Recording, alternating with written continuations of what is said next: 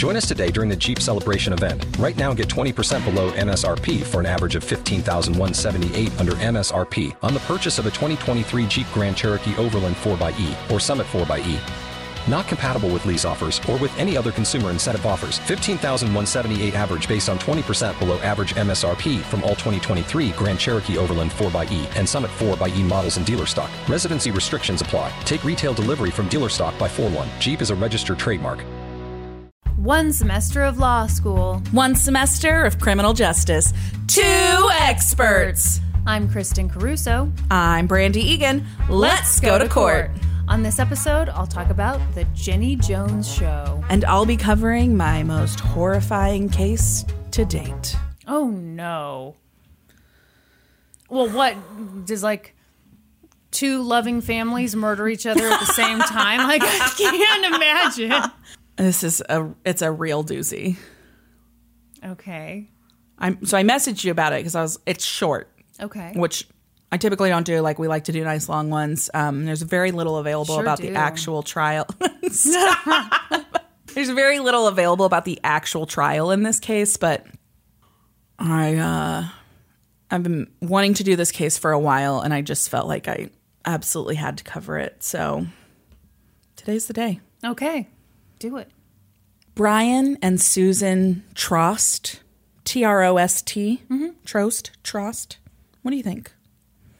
Trost. I've been saying it Trost in my head this whole time. Should I say Trost? Say whatever you want to say. Brian and Susan Trost, according to Kristin, were thrilled. It was October of 2007, and they had just purchased their dream home in Weldon Spring, Missouri. Weldon Spring is a suburb of St. Louis, and the Trost's dream home was located in the upscale Whitmoor Country Club. So the Whitmoor boasts a host of amenities, including a gym, swimming pools complete with a kids' swim team, and, of course, a beautiful golf course. So I looked at this country club's website today because I wanted to see if I could find their, membership fees on there. Right. Of course, they're not posted anywhere. But I did see pictures of the golf course, and they are beautiful. And then I also found this little tidbit, which I felt like I needed to put in here. So there was a section that I had to click on that said dress code. Of course. So here's their official dress code as listed on their website. And hold on, this dress code is for... It's for members. So or? Golfing. So there's actually different... so there's what's acceptable on the golf course and then what's acceptable in the clubhouse. Okay. Members will choose to dress in a fashion befitting the surroundings and atmosphere provided in the setting of the club. It is also expected that members will advise their guests of the dress code requirements. Ooh. Gentlemen and ladies are requested to dress in a fashion appropriate for the occasion. The dress standards of the club may be changed or waived by the club periodically for special activities and functions. So this next section is specifically clubhouse dress code. Okay. Individuals using the facilities are required to dress properly. Proper dress will be determined by use of the facility and included in the announcement of events. No swimming attire is allowed in any food or lounge area. Swimsuit cover-ups are required in the concession stand for service. Informal attire is acceptable in the trophy room, the sand trap, which I believe is like a bar. Not an actual sand trap. The trap. bunker, which is another bar, and on the deck. And in the lounge, sorry. No hats allowed indoors, please. Denim of any color is prohibited anywhere in the clubhouse or on the golf course, with the exception of the lounge and the sand trap. Acceptable. For men, shirts with collars and sleeves, slacks, jogging outfits made of nylon or silk. Wait, you can wear a jogging suit? But you can't wear jeans? Yeah. Okay. Only your finest silk jogging suit,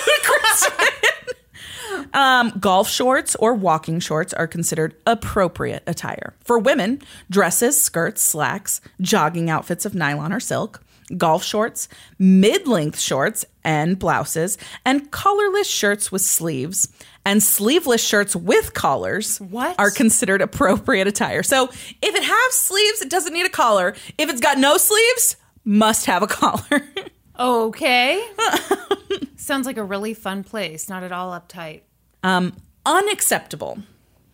For men, no tank tops, t-shirts, fishnet tops, cutoffs, sweatpants, bathing suits, tennis or other athletic shorts above mid-length are not permitted. Okay. No caps or visors in the clubhouse.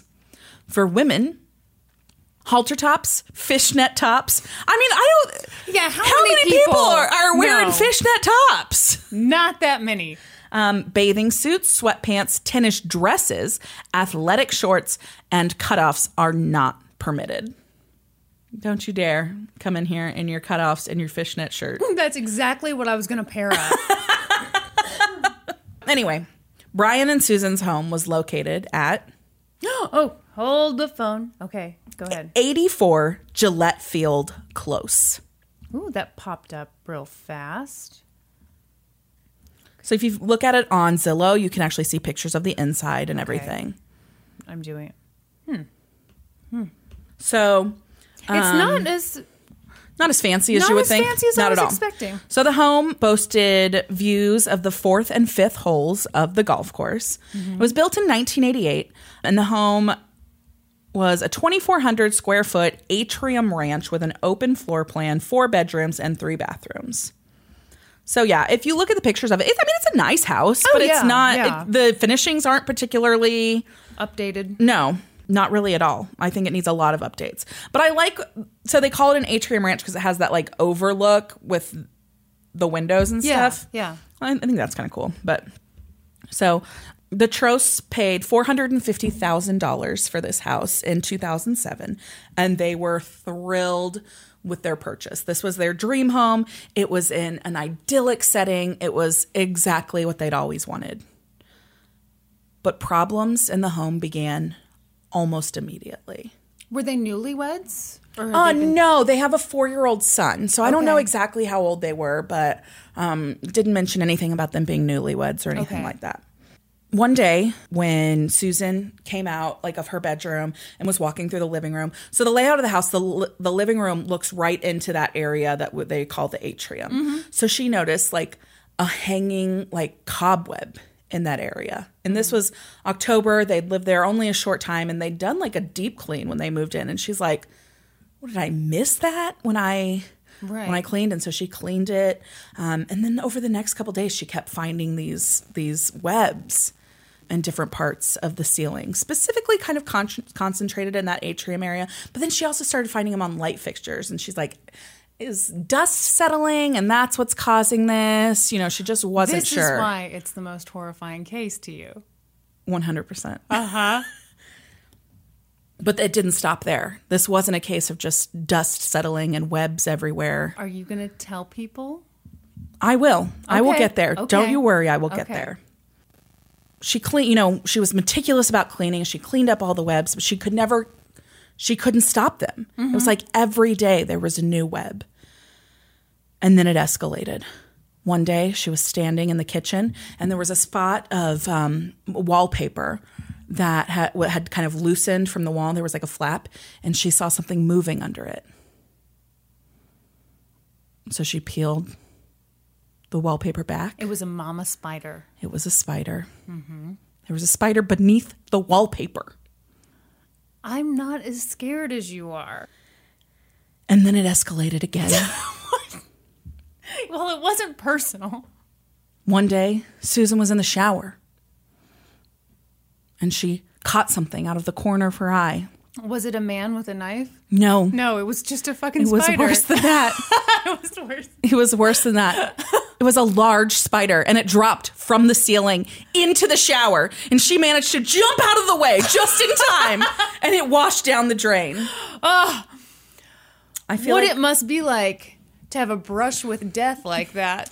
I feel like now is an appropriate time for me to insert my personal story.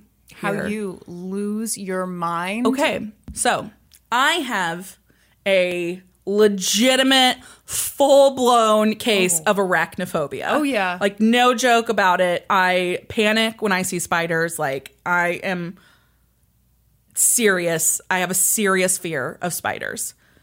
But there is a honest-to-God origin for my fear. Mm-hmm. So when I was a little kid, I was afraid of spiders because my mom was. And there was like a time when I had to have been 6 because I think my mom and Steve had just gotten married, and they got married like right before I turned 6. And so I imagine I was about 6. We lived in this duplex where like on the main floor, there were 2 bedrooms, and that's where me and my sister's bedrooms were. Mm-hmm. And then you went like down into the basement, and that's where the master bedroom was. And so I remember I went down into the master bedroom to tell my mom goodnight. And so I told her goodnight, and then I was walking up the stairs to go to my bedroom, and I tripped on the stairs, and my mom screamed for me to get off the stairs. Like screamed, horrified, whatever. And my stepdad came running. There was a giant spider on the stairs, and I had fallen like right next to it. Yeah. And so that started like a little bit of a fear of spiders in me, just to see my mom react in that manner. If you're thinking that's stupid and I shouldn't be afraid of spiders, you're right. That's not enough to start a full-blown case of arachnophobia. We're going to need something more. Here you go. Let me set the scene for you. Picture it. Picture it. What year was it? 2000? I'm not positive. I believe I was 13. I believe it was probably 2000. I think April of 2000. I could have been 14. Might have been a little further into 2000. Anyway, we had just moved into the house that I lived in when we went to high school and everything. Mm-hmm. The house that was right by the high school. It was this big, beautiful house. Yeah. But we had not lived there long, and we were having a little bit of a spider issue. So it's kind of common when you go from like somebody who's lived in a house for a really long time and they move their stuff out and then you move your stuff in. It kind of like, upsets. Fills to the brim with spiders. No, not exactly. But it upsets stuff and, whatever. And this particular house had shake shingling on the outside of it. So it made it look like this. I really loved it. Like, yeah, it was a very cool, house. cottagey looking. But then the previous owners had a large wood pile stacked up next to the house as well. So the combination of those shingles on the outside and then that wood pile had made this house like a spider magnet. And my parents had put in, so this was my dad and Lisa's house. Mm-hmm. My parents had put in, they'd gotten rid of that wood pile. They'd put in a gas log in the fireplace and all of that. And so I remember that my dad kept doing like attic bombs and stuff like that because they just couldn't get rid of like the spiders. And they were, it's not just any spider that's attracted to wood piles like that. Mm-hmm. In the Midwest, it's brown recluse spiders. Yeah, those are scary and disgusting, and we'll talk more about them later. But so we were having like a bit of a spider problem, and I already, as I mentioned, didn't like spiders at the time, but it wasn't anything crazy. Our house wasn't infested or anything like that. You just saw them way more than you wanted to. So my bathroom that I showered in had like this little crank window that you had to open when you were going to take a shower to let the steam out. And so one day I had gone in, I was getting ready to take a shower, and I started I was about to start my water, but I went to open the window before I started the water. And I couldn't get the window to crank. It was like jammed. And so I like put like one foot in the bathtub to get better leverage. And I went to grab the window lever. And then what happened, Brandi? And then I saw something above me. And I looked up, and there were hundreds and hundreds of baby spiders coming down upon me. There had been a fucking hatching in my bathroom. I screamed like I was being murdered. Yeah. And I ran out of my bathroom. My dad came running up and he's like, what's going on? What's going on? I'm like, there's fucking spiders everywhere. I don't think I said fucking because I was 13, but yeah. I was losing my mind. Yes. And I just remember my dad going in there and being like, holy shit. And he just like closed the door. So the like mother had laid her egg sac like in the window, mm-hmm. and then it had hatched in there, and I was the one to discover it. And that is my origin story of how I became full on terrified of spiders. Brandi, I have to tell you something. What? Your origin story is bullshit. No, it's not. Okay. No, that happened to you. Yes, I was like, that's not bullshit. That would 100% happen. But, You were freaked out about... I've always hated spiders, yes. Let me tell you my memory. Okay. We were... This had to have been middle school. Mm-hmm. We were camping. Could have been around the same time I was in middle school when the hatching happened. I really think this was before. I really think it was before. Are you talking about the shower spider? Of course I am. Yeah, I remember this. I don't remember if it was before or after. I think it was before. But I remember we were in separate shower stalls. Yeah, at a campground. And I legit thought you were being attacked. Yeah. Which one could be scarier? I mean, like, but no, a spider was in the stall. There was a spider in my stall. Listen, don't call my origin story bullshit. It's not bullshit. It's not bullshit. This happened to me and it was horrible. And I am one who my family would say sometimes exaggerates things. Like, I have this memory of nearly drowning when I got knocked over by a wave when I was really little at the first time I went to the ocean. My family says that did not happen, but it's my fucking memory. This story 100% happened exactly like I told it. I completely believe that it happened exactly how you told it.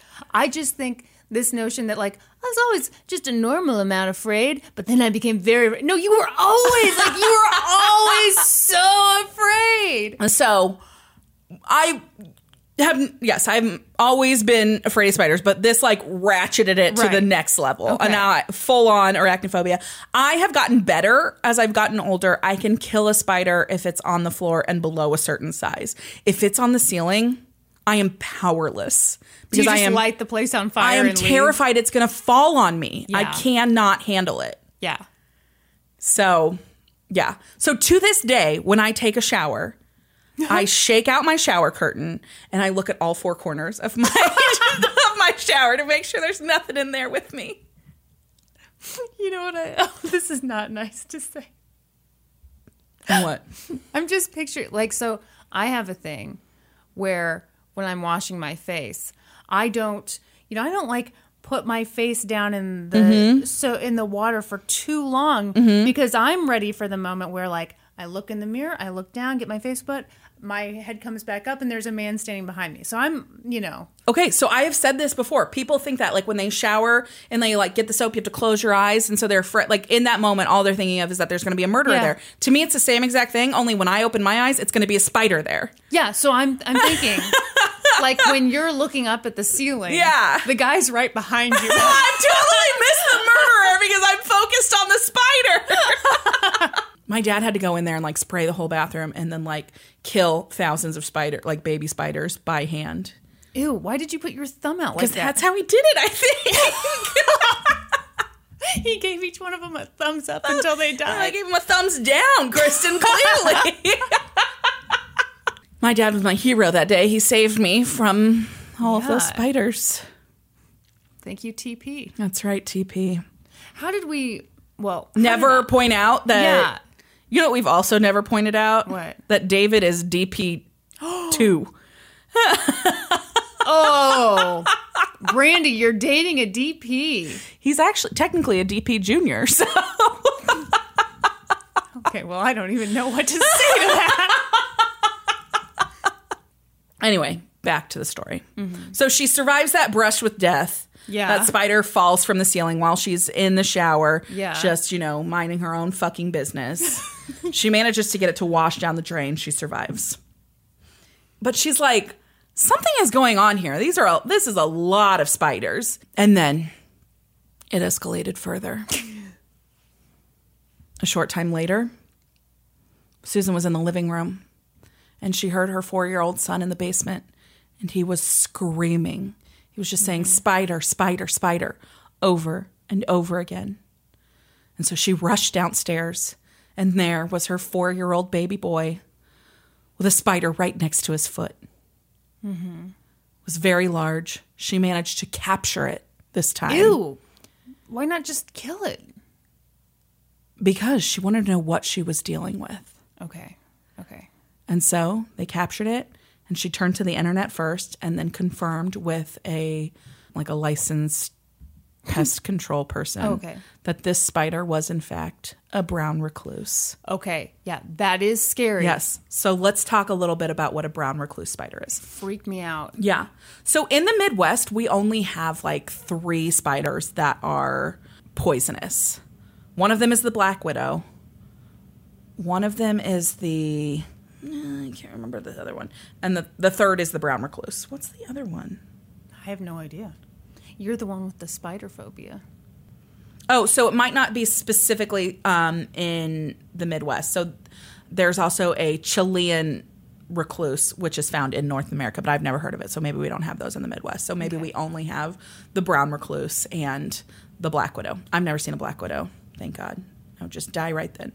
But I've seen a bunch of brown recluses. So the brown recluse spider is a spider with necrotic venom. So that means when it bites and it breaks the skin and is able to inject its venom, it actually causes that tissue to die. Mm-hmm. They can require serious medical attention if you get bit, because the thing is that typically the bite itself doesn't hurt and you don't know for a couple days that you've been bitten. And by that point, damage has started below the skin's surface. Mm-hmm. And by the time you know it and it reaches the outside, there's all of this necrosis that has taken place below your skin. Ugh. It's disgusting.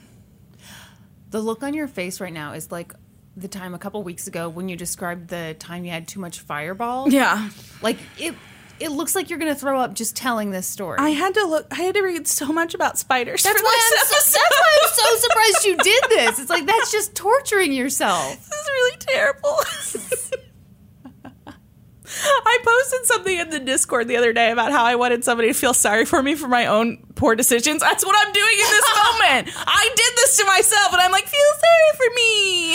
You guys, I didn't choose this episode. Oh, wait, I did. So, brown recluse spiders are typically between like 1/4 of an inch and 3/4 of an inch in size. And they're identifiable by a marking on their body. They've got this like caution tape. It's a violin-shaped marking on their like abdomen. Only it's on their back, not their, what do you call that? Back. But it's not like thorax. Is that what you call it in a bug? Oh, I have no idea. I don't fucking know. Anyway, so because of that marking, like they're more easily identifiable. You can tell that it is a brown recluse. Right. And because of that marking, they are often called a fiddleback spider, a brown fiddler, or a violin spider. Those sound way too nice. I know. Around here, we call them brown recluses. Yeah. So they are known to live like in kind of like dark, damp areas. They like cool areas, so they stay in basements, they stay in attics, they stay around wood. They're drawn to wood. Here is, to me, some of the scariest things about brown recluse spiders. They can go like 10 months without a food source. Oh, no. And still be just fine. That's scary. And they live for 2 years. They have a 2-year lifespan. Yeah. Yeah, that's crazy. And they inbreed, so they've got no class. Multiply very quickly. It's so terrible. Why did you do this to yourself? You look like you're gonna cry. Oh God, it's so bad. So, Susan's worst fears are confirmed. This is a brown recluse spider that was within inches of her son. And so she does what anyone does. She calls a pest control company. Yeah. And they come out and they spray the house and they set traps. And for a little bit, it worked. They caught several of them on the traps, saw fewer of them like scurrying across the floor, whatever. And then all of a sudden they kept seeing them again. And so they called another pest company out. And this pest company said, oh, yeah, spraying that stuff won't work because they roost in your walls. And so, no. Yeah. And so this pest control company cut holes in several sections of the drywall, pulled out insulation, and put a pesticide powder inside the walls. They did the same thing in the attic. And again, it worked for a little while until it didn't. All of a sudden, spider activity's back, lots and lots of spiders. Finally, it got to the point that they were seeing so many spiders that Susan described it as if the house was bleeding spiders. Oh, God. They were falling out of ceiling vents. They were yuck. It was like you would have to duck when you were entering a room. Ultimately, they fled the house. Yeah, sure. Because of it. And they filed a lawsuit against the previous owners of the home for failing to disclose that this house had a spider problem. Yeah, that it was already occupied by spiders. By spiders, yes. So this is fascinating. I love this kind of stuff. I know. I think it is fascinating, but it's horrifying as well. No, I mean more in the general sense of like, because I don't know the rules on what you have to disclose. Yeah. I was about to ask that. Like, I don't know. I mean, obviously, these people had to be aware that there was an infestation in this house. Of course. Because they saw signs of it. The Trosts saw signs of it immediately upon moving into the house. Of course. Yeah. So this previous tenants knew that it was going on. I'm trying to remember. Tina and David Galt are the previous owners. So in 2008, the Trosts filed a claim with their insurance, with their own insurance, State Farm, and then they also filed a civil lawsuit against the Galt family for not disclosing the brown recluse infestation. So initially, State Farm declined their claim because they said spiders do not qualify as physical damage. It depends on the number of spiders. Right? Yeah. I think that's exactly right. We'll get there. Okay. And this claim, this lawsuit against the previous owners, in 2011, it ended up going all the way to jury trial. Wow. Yeah. And at the trial, this, like I said, there's not that much available about the trial itself. By the way, when you say all the way to, I was like... The Supreme Court. No. All the way to jury trial, which I think is unusual for a civil case. Well, sure, yeah. Something like this, specifically, you would think that it would just settle or, right. whatever. So this is what I think is interesting. At the trial, the Galts were, their representation was paid for by their insurance company, which was also State Farm.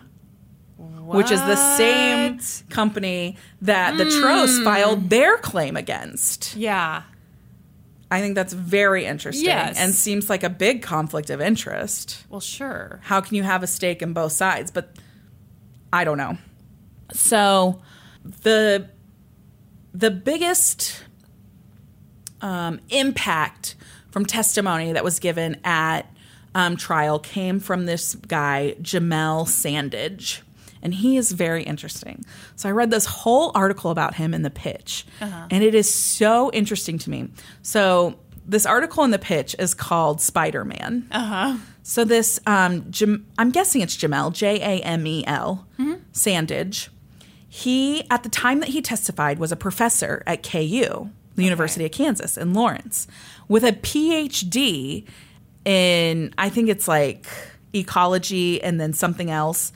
But he did his doctorate specifically in studying brown recluse spiders. So he's like the country's foremost expert on brown recluse spiders. So this is something that's really interesting about brown recluse spiders. Like they exist in a very large portion of the United States, but we here, like in the, I would say like, not necessarily Kansas City, but like the Kansas, Missouri area are like the bullseye of it. Okay. We have the largest population of them. Oh, God. Yeah. So he did his doctorate in studying brown recluse spiders because there's not a ton known about them. And because of their habits, because they're a hardy spider that can go 10 months without eating, they're very difficult to get rid of. Of course, yeah. Yeah. So I remember this from when we had them at my house growing up. Like, really the only way that they knew to kill them at that time was to cut off their food source. But even still, that's a super slow process. Yeah. So you can't have any other bug. And they will eat their own. Oh, God. Yeah. Ew. Typically, they won't cannibalize, but they'll eat the carcasses of dead ones. They'll just eat anything. Oh, I can't handle this. Like, I literally gagged when I said that. Do you see why God, this is the most horrifying case I've ever covered. I can't believe you even did this one. Oh, gosh. You need a bucket right next to you right now. I mean, you are like... so close to hurling. I would love to know, like, the number of times I have looked at you so far in this episode and thought, she needs a break right now. I feel like it's every 3 sentences. So he was called as the expert witness at this trial because he has a PhD specifically in brown recluse spiders, basically. Mm-hmm. So when he was doing, like, his dissertation or whatever you have to do to get a doctorate, he put out this, like, notice to people in the Kansas City area and in Lawrence who had brown recluse spiders in their home. Uh-huh. And they kind of, like, the impression that a lot of people got off of it was that he was going to come study them and then he'd rid their house of them. Right. Which was not his plan at all. He just wanted to come study them. He wanted to learn their habits and whatever. And so this article that I read about him in the pitch is really interesting because he has used all of that information that he learned doing that to start a pest control company. And he does it completely differently than anyone else. He uses all organic material because he says they can't become immune to that. Uh-huh. Like, things build up immunities to chemicals and stuff like that. But if you use all organic material, there's no way for them to become immune to it. Uh-huh. And so that's part of what he did in his studies. Like, he put together all of these different things and saw what their effect had and how long they took to kill them. And he studied them on all different phases of life. Like, does it kill babies? Does it kill, adult spiders? Yeah, all of this. And then he came up with this, like, perfect formula that would kill all of them. And it would do it, like, within 10 minutes. Wow. Yeah. But it's, like, completely proprietary. Doesn't tell anybody what's in it. Well, hell yeah. And then he holds, like, training seminars to train other, like, pest management companies, like, and they can buy into his system or whatever. He's started like This is amazing to me because when you first said PhD in brown recluse spiders. Yeah, I'm like, well, what do you do with that? Well, I mean, if you're the only one with the knowledge, exactly, you can do a lot with it. So in this article that I read about him in the pitch, like, the journalist is, like, following him on a house call. They're at a house in Lawrence, and he's, like, going room to room, and he's, like, checking the insulation, and he talks about how this is his 3rd visit to that house, and he's already seen 10 spiders this time. He saw 6 spiders last time, which is a bad sign because that means that they've likely reproduced since then. He finds a baby nest, and that's a bad sign because it's out of season, like, it's October at this point, and typically the babies are born in July, which means that they're reproducing at a really high rate. And then he's, like, going through a storage room, and he's like, he picks up a wicker basket, and he's like, you need to get rid of this because they roost in here. Ugh. Yeah, like, it's so crazy. Yeah. It's so interesting to me, though. And, like, this guy is kind of my hero. He found a way to kill these terrible spiders. Yes. However, he says that they're not as scary as we all think they are. Because unless you get, like, a really big, really mature one, they lack the strength to be able to bite through most of your tissue. Okay. Do we have a minute for... Yeah. Okay. I've always thought this was pure paranoia. Hang on, let me look on my leg really quick. I'm having to look really hard over here. Uh-huh. Okay. Come over here. Okay. Do you see this spot right here? I do. That discoloration? Yeah. Okay. So, like, God, this would have been, like, 13, 14 years ago. Okay. I was in college, went home for, like, some break or something. Mm-hmm. And I never felt anything weird. Mm-hmm. But then I got back to college, and a couple days later, there, like, on my leg, it was just the weirdest thing. There was, like, I remember it looked kind of like a spider bite. You know how, like, it almost looks like there's a pin in you, like a little dot. Yeah. And then the flesh around it, like, went away. I had, like, this indentation.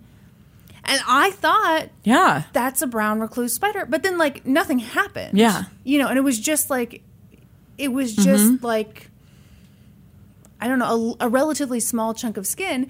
So I always kind of thought, that's brown recluse. But then I thought I was kind of a drama queen because... Yeah. But you're telling me that could be possible? According to Dr. Sandage, okay.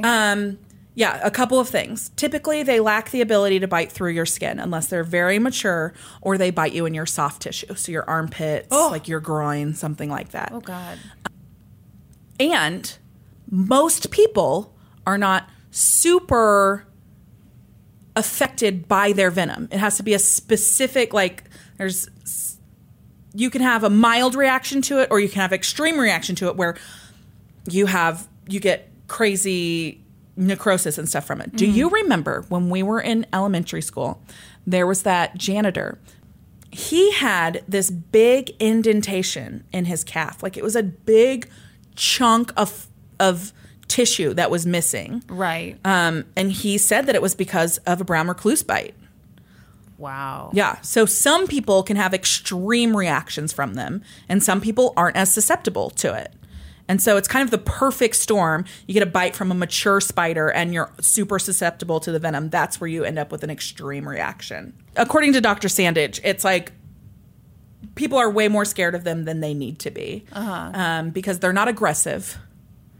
They won't seek you out. That's why they're known as recluses, because they like to stay away from people. But if it's actually, he said something about it being like, if you come in contact with them, and you flatten against them or you roll over them, that's when they're most likely to put out their things. What do you call those? Fangs? Yeah. I don't know if they have fangs. But no, so probably when you're asleep, you might roll over on one, right? Right. Exactly. I hate this. But he made a comment in this article with the pitch about it. He likened it to a car accident. 9 times out of 10, you walk away uninjured. It's the horrific one that everybody hears about. Sure. Okay. Which makes sense. Yeah. So anyway, so he comes to the trial and he testifies that he went to the house and he looked it over. Mm-hmm. And he looked it over in the winter, which is when spider activity is at its lowest. So specifically, brown recluse spiders are dormant for 2 to 4 months out of the year. They don't eat, they don't mate, they don't do anything. They really are not mobile during that time. It's almost like a hibernation. Okay. And it's during that time that he went and inspected the Trost home. And he estimated that there were somewhere between 4,500 and 6,000 brown recluse spiders living in the home at that time. Oh, God. Oh, my God. No. Yeah. No. If I were on that jury, I would have vomited right then. You would have never made it onto the jury. Give them all the money! You would have never made it on the jury. Yeah. So something that I think is interesting about this Dr. Sandage, he has done so much research into these. He knows when he can pick one up, he knows how to handle them. He's never been bitten. Ever. You want to open mouth kiss this man. I want to meet him. He's like, I really do. He found out how to do the impossible. Yeah. I really do like it. I know. I'm like, your passion is just coming off I mean, of you should have seen me when I stumbled upon this pitch article, and I was like, tell me more. I could not get enough. So he estimates that in the time when they are least active, so that means there could be thousands more. So you're not... See, I thought you were saying, he saw how many were there in the winter and then said, okay, then it must be even more. No, he said that he would give a conservative estimate based on what he saw at that level. Okay. 4,500 to 6,000. He said that if he went during mating season... Oh. Bouncing. Just a spider brothel. You can't even...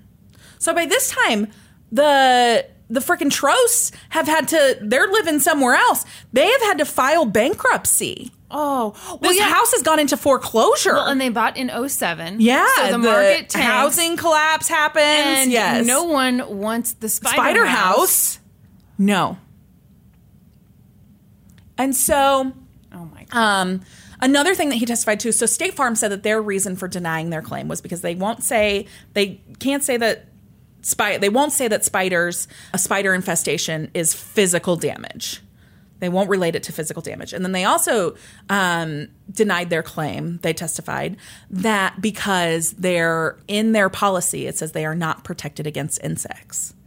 And so Dr. Sandage testified at trial that spiders are not insects. They're arachnids. And there's nothing about them not being protected against arachnids in their policy. Okay. Yeah. The jurors, what do you think they decided? Whose favor do you think they found in? Do you think they found in? So this was specifically, while State Farm was there and testifying, this was not a lawsuit against State Farm. It was against the previous homeowners. Right. They had to have found in favor of the Trosts. I mean... They did. Okay. They found in favor of the Trosts, and they awarded them $472,000. Good. So the value of the home, and then I think like some appreciation in value because they've lost so much value. And then not to mention, also cost of the extermination attempts that they did make. And for you, I mean, emotional distress. I don't know where I'd live after that. You wouldn't trust anything. I wouldn't. If my walls started bleeding spiders. Oh my gosh. I am going to have so many nightmares tonight. I know you are. Would this be the one thing that would get you out of Johnson County, Kansas? Oh gosh. Because, there are places you could live where... Oh gosh, where they don't have... Yeah. But they have other spiders. Right. Would you just go find this doctor and go live in his house with him? Yeah. Yeah, I would.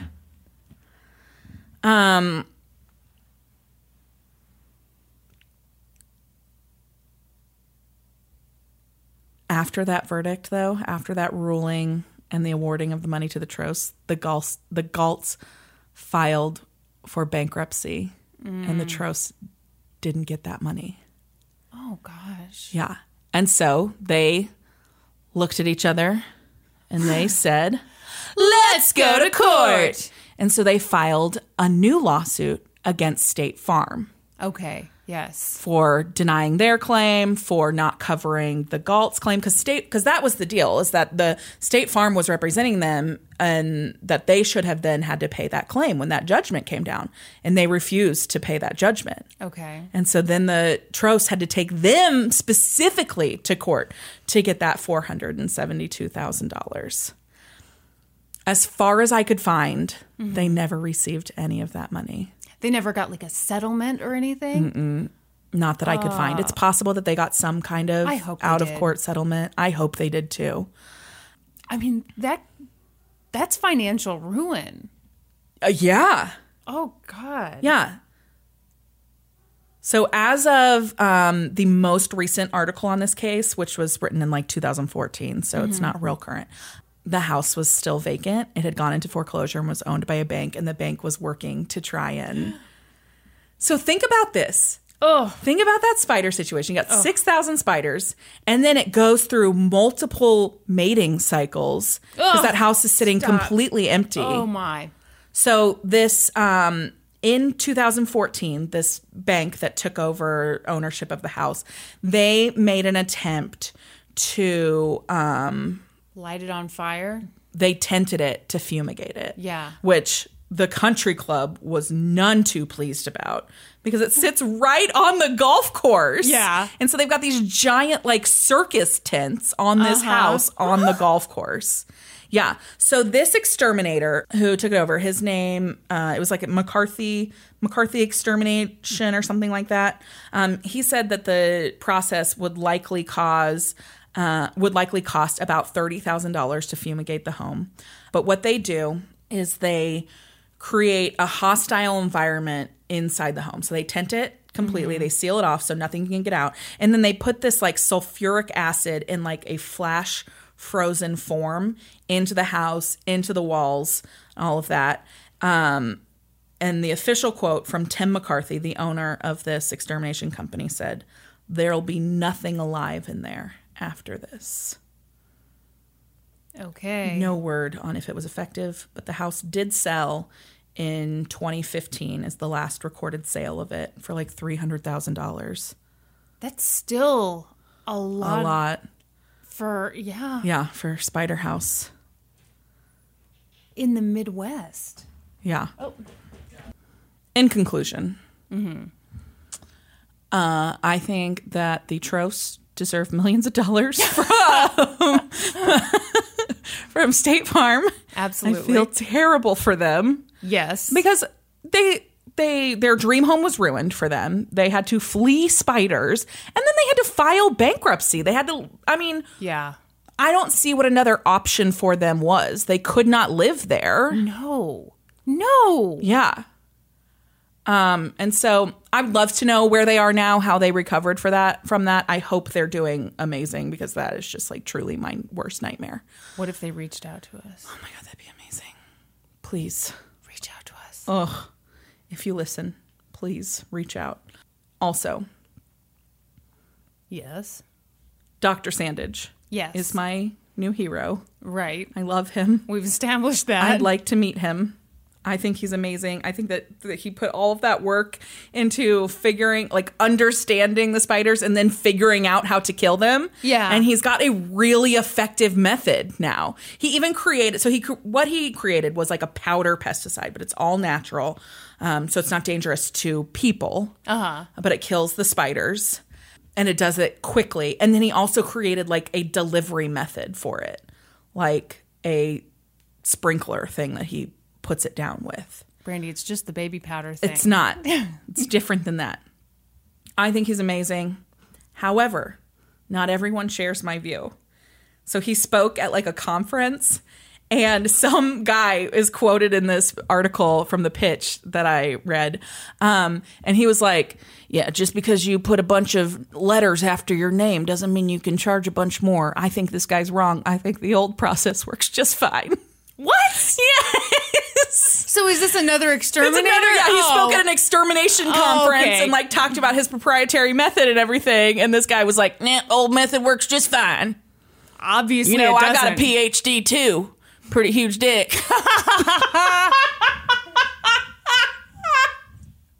That is exactly.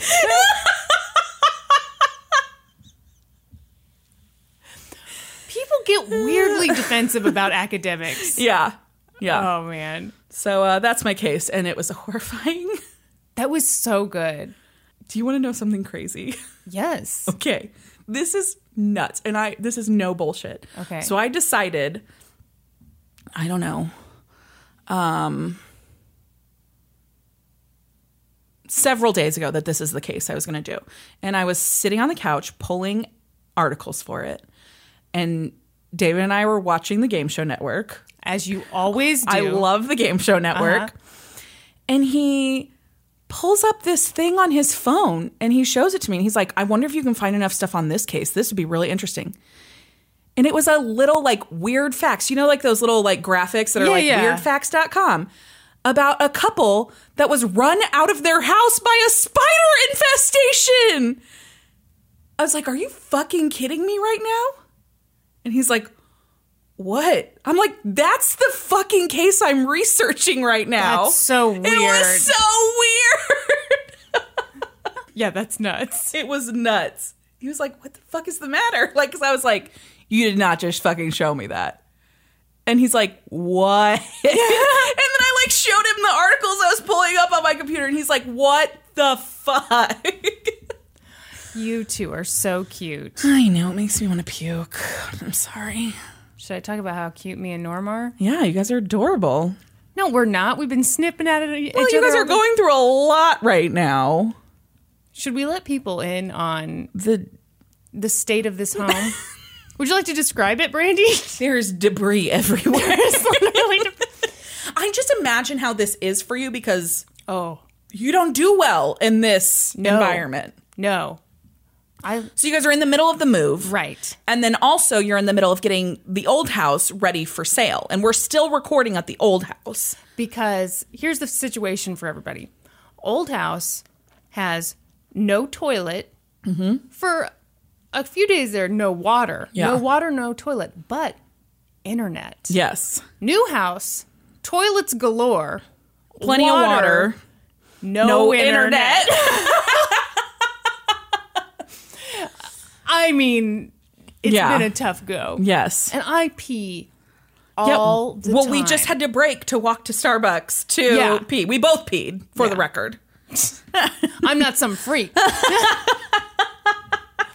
But yeah, so it's been total chaos. Yeah. But the new house is amazing. And man, when we get more than just a mattress in there, it's going to really sing, huh? Yes. Yeah. It's so cool. I'm so excited. I'm so excited for you guys. Thanks.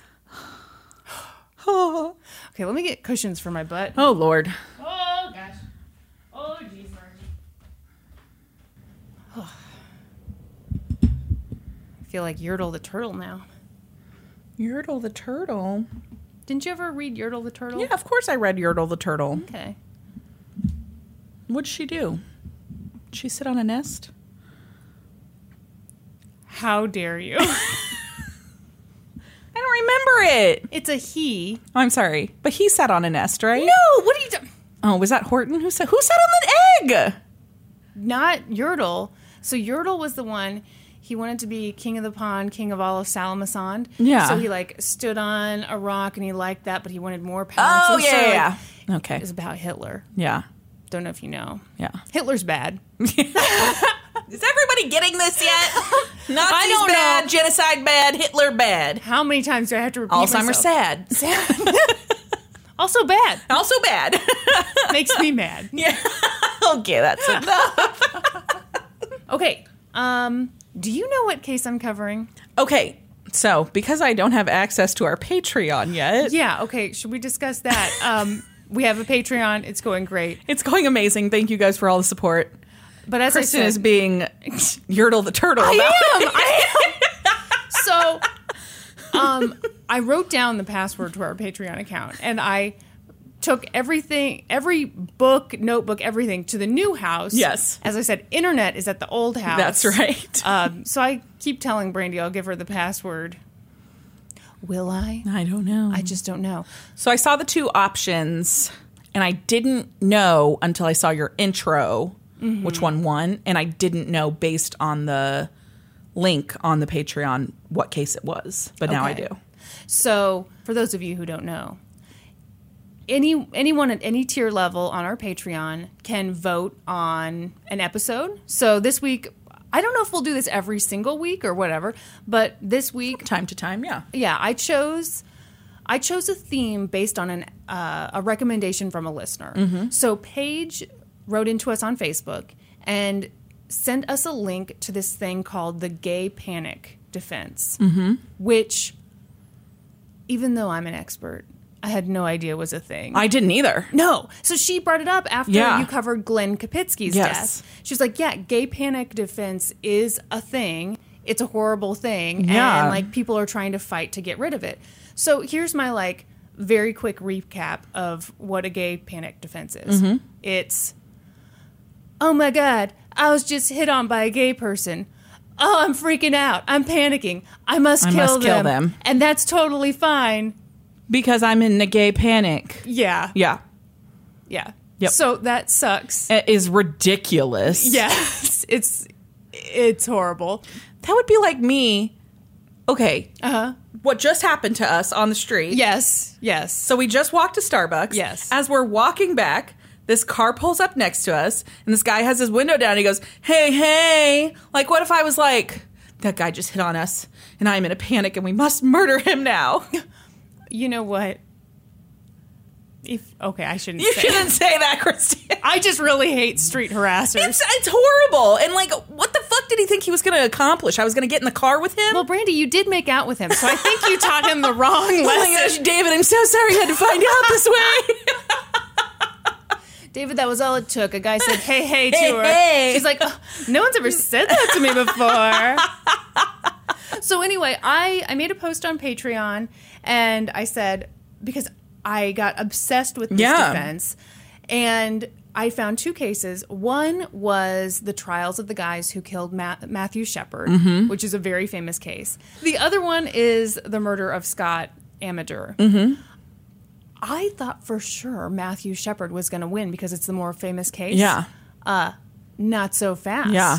By a vote of 34 to 29, Ooh. The second case won. All right. I'm also going to have to admit, we've said that we are like old grandmas using new technology. So I accidentally forgot to make the voting patrons only. So if you got in there and Sneaky you didn't... Dickens. Yeah.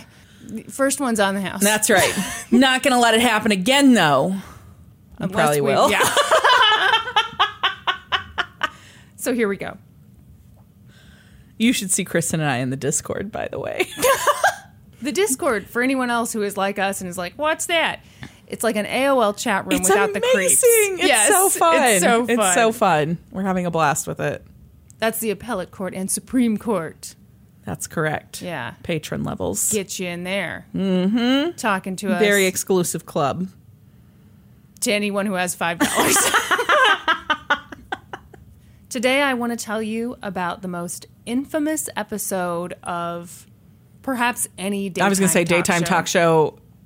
Yeah. In general. But definitely most infamous episode of the Ginny Jones show. Okay, we used to watch the shit out of the Ginny Jones show. We love Ginny Jones. Yes. Okay. Take it away, Brandi. Describe Ginny Jones show for anyone who's never seen it. Oh my gosh. Or who is young and hip and cool. I mean, she just covered all kinds of topics. Usually, most often what I remember is like, my teenage daughter's out of control. My teenage daughter dresses too sexy. Yes! And then she'd come out and be like, whatever. It's my hot body. We loved it. Oh, we loved it. It was on at like 3 o'clock, right? Yeah. So we would get home from school. Yep. And we'd get ourselves snacks, and then we'd get on the phone and watch the Ginny Jones show together. Yep. And it was fabulous. It was just the right thing for our young minds. Yep. So, it was trashy TV. Mm-hmm. But we loved it. And Ginny Jones, I always kind of liked her. Yeah. I remember the first 7 digits of her phone number to call into the show. You do? Yeah, because... Well, only it ends because... in Ginny, right? Oh, maybe. Yeah. Only because it was the exact same number as Lisa's desk phone at her job. And if you didn't dial a 1, it didn't dial all of the numbers because it was long distance. Uh-huh. So it was 312-832. And like that was the area code and the first 3 digits. Yeah. But Lisa's desk number was 312-8324. And so if you kept dialing, like you didn't dial the 1 for long distance... Yeah. This takes you back when you had dial long distance. It would just ring Lisa's desk and people would call her thinking they were calling the Ginny Jones show. I would love that. Yes. I would have been like, tell me everything. Yes. What's the craziest call she ever got? I don't know. Oh, damn it. Damn it, Lisa. That sounds like so much fun. Okay, so here's how this episode went. It was March 6th, 1985. I'm sorry, 1995. Uh-huh. They've just come back from a commercial break. Ginny Jones is standing amongst her lively audience. Yeah. Everyone was always pumped up. By the way, you can watch this on YouTube. Uh-huh. She's looking straight into the camera, like she always did. And she goes, now, which of these ways would you choose to reveal your secret crush on someone? A, would you write that person a letter? B, would you tell the person in private in case he rejects you? Or C, would you tell that person that you're gay and you hope he is on national television? Oh, gosh. And at this point, the audience is like, woo! Yes! They were going nuts. So clapping, screaming, laughing, they are totally into it. Yeah. Then Ginny introduces the audience to Donna and Scott, who, of course, are already in their chairs. Mm-hmm. So Donna and Scott are sitting next to each other on stage, and they're looking... like kind of nervous, but kind of excited. And Ginny explains that Donna and Scott are friends. And Donna has been helping Scott because he has a secret crush on her friend Jonathan. Mm-hmm.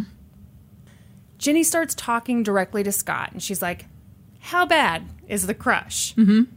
Tell me about the first time you met him. And Scott is kind of like, well, he was under her car working on her brake light, referring to Donna.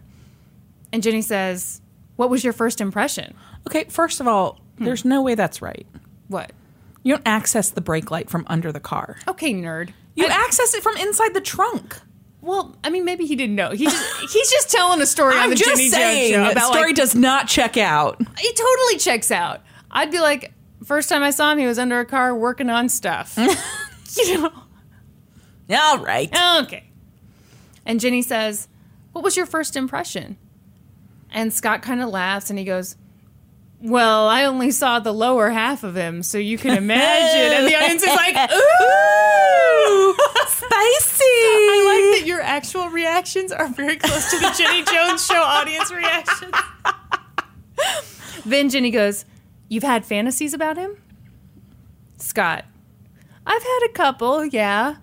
Jenny, when he was under the car, you had a fantasy about him? Scott, yeah, something to do with brake oil, line snapping. And again, the audience is like, woo! Which that just sounds dangerous. What the fuck is brake oil?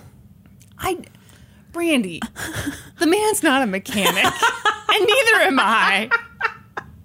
Brake fluid. This is your issue with this story? Yes. Yeah. Jenny, tell us, you had another one where you're in a hammock or something? Tell us about that fantasy. So Scott kind of laughs again. And he's looking a little embarrassed, but, you know, he seems like a ham, you know?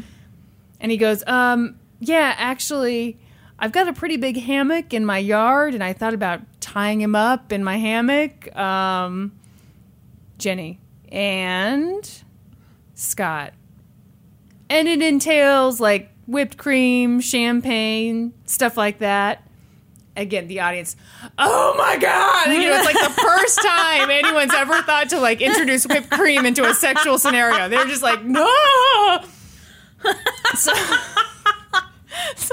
someone was taking notes.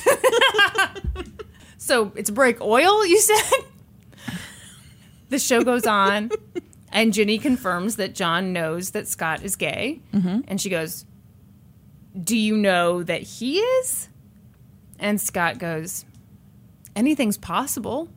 Things keep moving along, and Scott's talking about John's cute little hard body and how, you know, he had some line about you just want to put him in a curio cabinet and then, like, dust him off every now and then. He had some funny little lines. Then it was time for the big reveal. The Jenny Jones staff took the headphones off of Jonathan and sent him onto the set. Yeah. Do you remember that, like, they're in the isolation booth. Soundproof booth. Yeah. So Jonathan walks on. All he knows is that he has a secret admirer. And he sees Donna and Scott sitting on stage, and he smiles and hugs Donna, gives her, like, a little kiss on the cheek, and he kind of awkwardly shakes Scott's hand, and it's so awkward to describe. So, like, Scott kind of pulled him in for this, like, half hug, you know, one of those, like, genitals not touching hugs. Oh, yeah, pelvis out. Yeah. Jenny said, do you think Donna has a crush on you? Jonathan, did I? No, we're good friends. Jenny, well, guess what? It's Scott that has the crush on you. John turns to Scott, and he's kind of laughing and kind of like, whoa, because, you know, he's taken off guard. He goes, you lied to me. The audience goes wild. And John smiles and claps. Then Jenny was like, hey, before we go on break, John, why don't you look at what Scott said about you on this monitor over here? And so they play back the clip about the whipped cream and champagne, and Jonathan kind of covers his face with his hands, takes his hands away, and he looks kind of uncomfortable. And he goes, ugh. Jenny, Scott was pretty open. He said he's been fantasizing about you since he saw you under the car for the first time. He had an under-the-car fantasy, and he had a hammock fantasy he's been telling us about. Did you have any idea that he liked you this much? John. No, I did not. That I did not. Jenny, can you tell us what your status is? Are you involved with anybody, or? John, no, but I am definitely heterosexual, I guess you could say. And then the audience cheers. What? Just like an uncomfortable thing, or no, like oh great, another straight person. We're so rare. It was super weird. That is weird. Then John tells the story of how he met Scott, and like it wasn't much of a story. He'd been working on Donna's car. He and Scott talked for a bit, and then later Donna told John that Scott thought he was a good-looking guy, and John was like, "Oh, that's flattering, but not into it." So Jenny goes, "It's flattering, but you're not interested? There's no way? There's no way, right?" And John goes, "No." So that's that segment. Yeah. That's it. That's the episode. Then, 3 days after the taping, John went home to discover that Scott had left him a note. I was never able to find exactly what the note said, but every newspaper article I read said it was suggestive. Okay. So he gets this suggestive note. Then Jonathan went to the bank, took out some money, bought a shotgun. Then he drove to Scott's trailer in the suburbs of Detroit and shot him twice in the chest. Oh, my gosh. Afterward, Jonathan called 911. Scott's roommate also called 911, and Jonathan confessed the whole thing. Uh-huh. Pretty quickly, Jonathan was charged with first-degree murder. So, you'd think pretty open and shut case. Yeah. But obviously no. Yeah. Because he got this defense team, and they came up with this strategy. The defense team came up with this defense. Jonathan had been humiliated on the Ginny Jones show. Before he went to that taping, he went out and spent hundreds of dollars on new clothes. He told his family he was going to meet the girl of his dreams.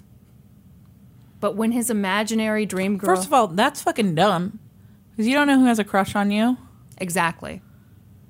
Okay, sorry, continue. No, I totally agree. And I think that's kind of my main issue with this whole thing. Like, yeah, you can hope that that's who it's going to be, but you have no idea. Maybe it's Toothless Cheryl from 3 Doors Down.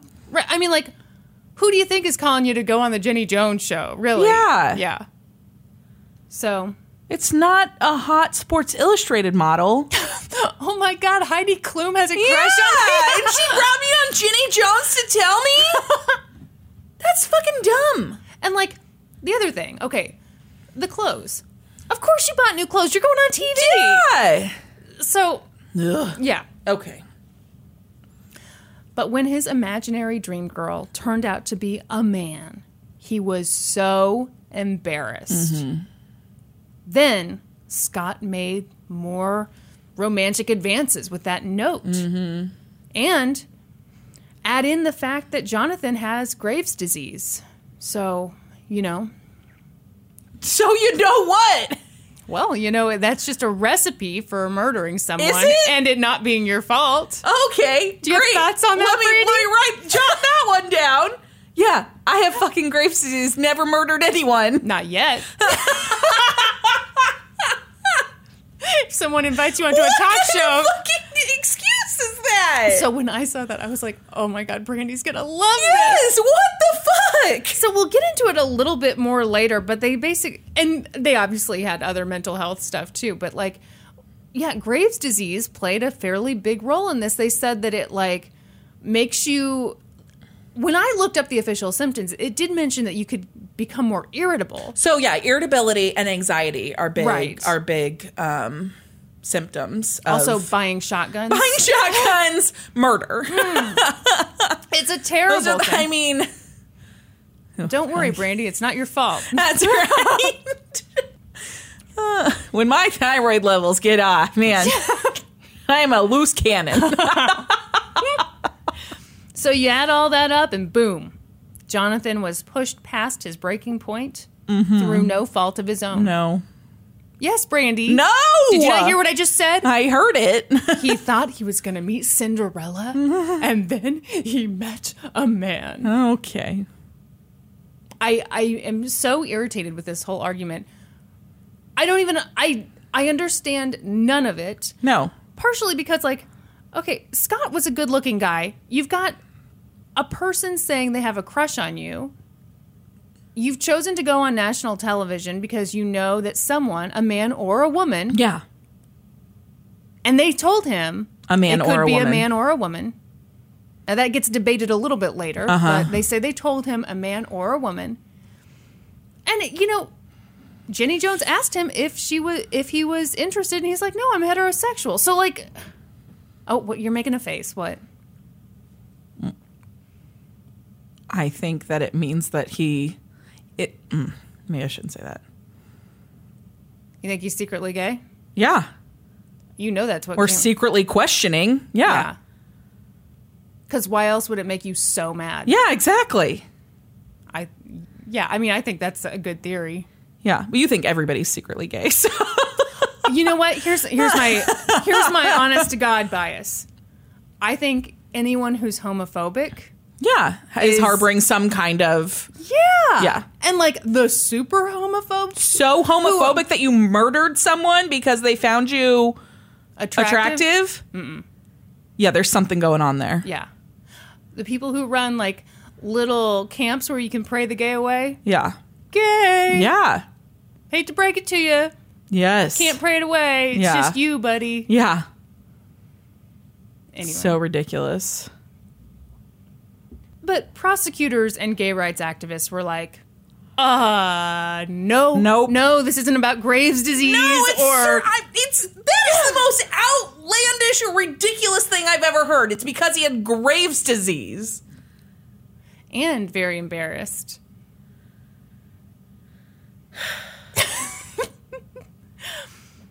They were like, it's about homophobia. It's 100% about homophobia. It's homophobia, and homophobia, sorry, is not an excuse for murder. Nope.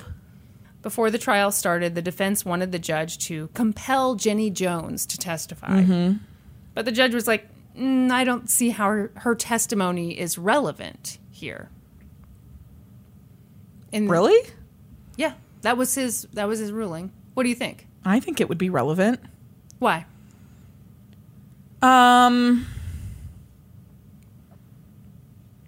Well, because the incident started on her show that she hosts, and because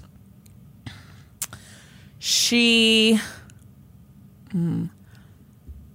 asked the questions that led to the suggestive answers that Scott said about Jonathan. Yeah, I think it all depends on if you buy into this defense at all. Well, I don't buy into the defense at all, but I think I think it would make sense for her to testify. I think it's odd to exclude her. Okay. Let's see if the judge changes their mind, shall we? In their opening argument, the prosecution argued that Jonathan was a cold-blooded killer. When he was invited on to the Jenny Jones show, he was told that his secret admirer could be a woman or could be a man. After they taped the show, Jonathan and Scott went out drinking together. Really? Yeah. What the fuck? Yeah. So it wouldn't appear that Jonathan was so upset and just couldn't handle it, right? I just made direct eye contact with the mailman. Well, and your thumb was in your mouth. Right?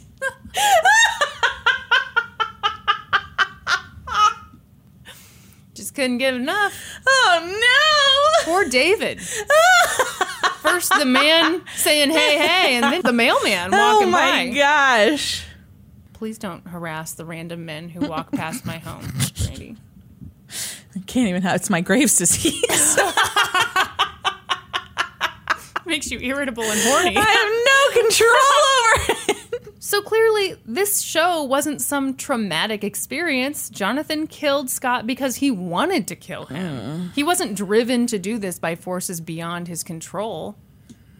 Yeah. What? Was Donna around for the entire night when they were out drinking? I didn't get as much information on that as I wanted to. But I believe Donna was there. You think they had sex? Yeah. Yeah. That'll come into play later. Yeah, that's my theory, that they had a hookup. Mm-hmm. And then Scott I'm sorry. What's the other guy's name? Jonathan is the murderer. Yes. Then Jonathan was like, fuck. Uh-huh. He's going to tell everybody. Uh-huh. I have to kill him. That's really fascinating that you put that together so quickly. I told you in text, this case is a bit of a beast. Yes. That's gonna, like, you jumped way Sorry. ahead. No, it's okay. That's just my own personal theory. Well, and who knows if it's correct. Yeah. Okay. But the defense argued that Jonathan was a fragile young man. He had a history of manic depression, which I don't think we call it manic depression anymore. What do we call it? Bipolar, okay. Alcoholism and Graves' disease, which, as we all know, can cause very violent behavior. How are you even able to be around me, Kristin? Well, as you can see, I'm in full armor. And on top of all that... I've never had any form of violence at all or volatility because of my Graves' disease. Right. It's always been because of your other ailments. So, on top of all that... Yeah. The show had caused great embarrassment. It was the perfect storm. That's right. That's exactly it. Yeah. So they said that he thought he was going on there to meet up with his former girlfriend. So I think his dad had said at one point that he had been engaged to someone. It'd kind of fallen apart. Mm-hmm. So he thought he was going to be reunited with her. Again, that's stupid because I'm sure they didn't say anything to allude to that. No, they just tell you you've got a secret admirer. Yeah. Could be a man, could be a woman. Yeah. And you're Would you like to come on national TV? It's definitely my super hot ex-girlfriend who I'm not over. Yeah. That's dumb. You know, I don't blame him for hoping that. Well, of course not. Of course you would hope. But I do blame him for, like, going and murdering someone after it. Of course. I just spat so hard. What did you just say so hard? It flew. I want you to know how tough I am. So interestingly, both sides told the jury, hey, just watch the tape of the Jenny Jones show and you'll see that I'm right. Mm-hmm. Prosecutor Roman Polanski. Kalidiak. Kalitak. Yeah, that's so different. Kalytiak. Yeah, it's a doozy. Mm-hmm. I think the first way. Roman K said Jonathan Schmitz does not stomp off the show. He starts clapping. He pointed out that Jonathan was calm, unruffled. But defense attorney Fred Gibson said that the tape would show that Jonathan was clearly embarrassed. He puts on a front, but the truth is in his eyes. So I just want to say, I was watching this clip the other day in our home with no toilet but internet. Mm-hmm. And Norman walked in and I'd already told him a little bit about the case and he was like, oh my God, this is the guy. Yeah. And Norman was just like, I can't believe that he killed him after this. Yeah. Because he does seem very calm. Now, I think... Yeah, I've seen the clip. It's been a long time. But I think he looks uncomfortable. Yeah. But no more uncomfortable than you would if, like, wow, I thought it was someone and it's not that person. Yeah. It's Toothless Cheryl. Right. From Poor Three Cheryl. Doors Down. Poor Cheryl. What do you got against her? I mean, she thought they had a connection. They've, made eye contact several times when they've been out to get the mail.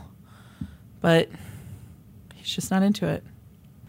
One of the first people called to the stand was the police officer who responded to the 911 call. Mm-hmm.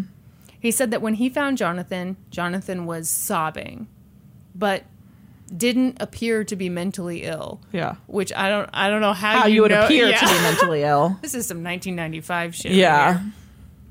Later, the jury... Sorry, I'm having like a eyelash You've got one over hanging here. low, sweet chariot. I think you got it.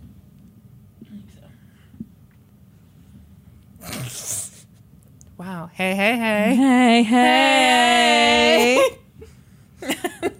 Sorry, I'm a woman and I'm hitting on you, and you've got Graves' disease. What am I asking for it? Later, the jury watched the tape of the Jenny Jones show, Afterward, Donna Riley testified. She said that Scott contacted the show when he saw them advertise for people with secret gay crushes. So maybe we should explain that too. Like, at the end of the show, or like as they went to commercial break, it was like, do you have a secret gay crush called blah, blah, blah? Yeah, call Lisa. 312-832.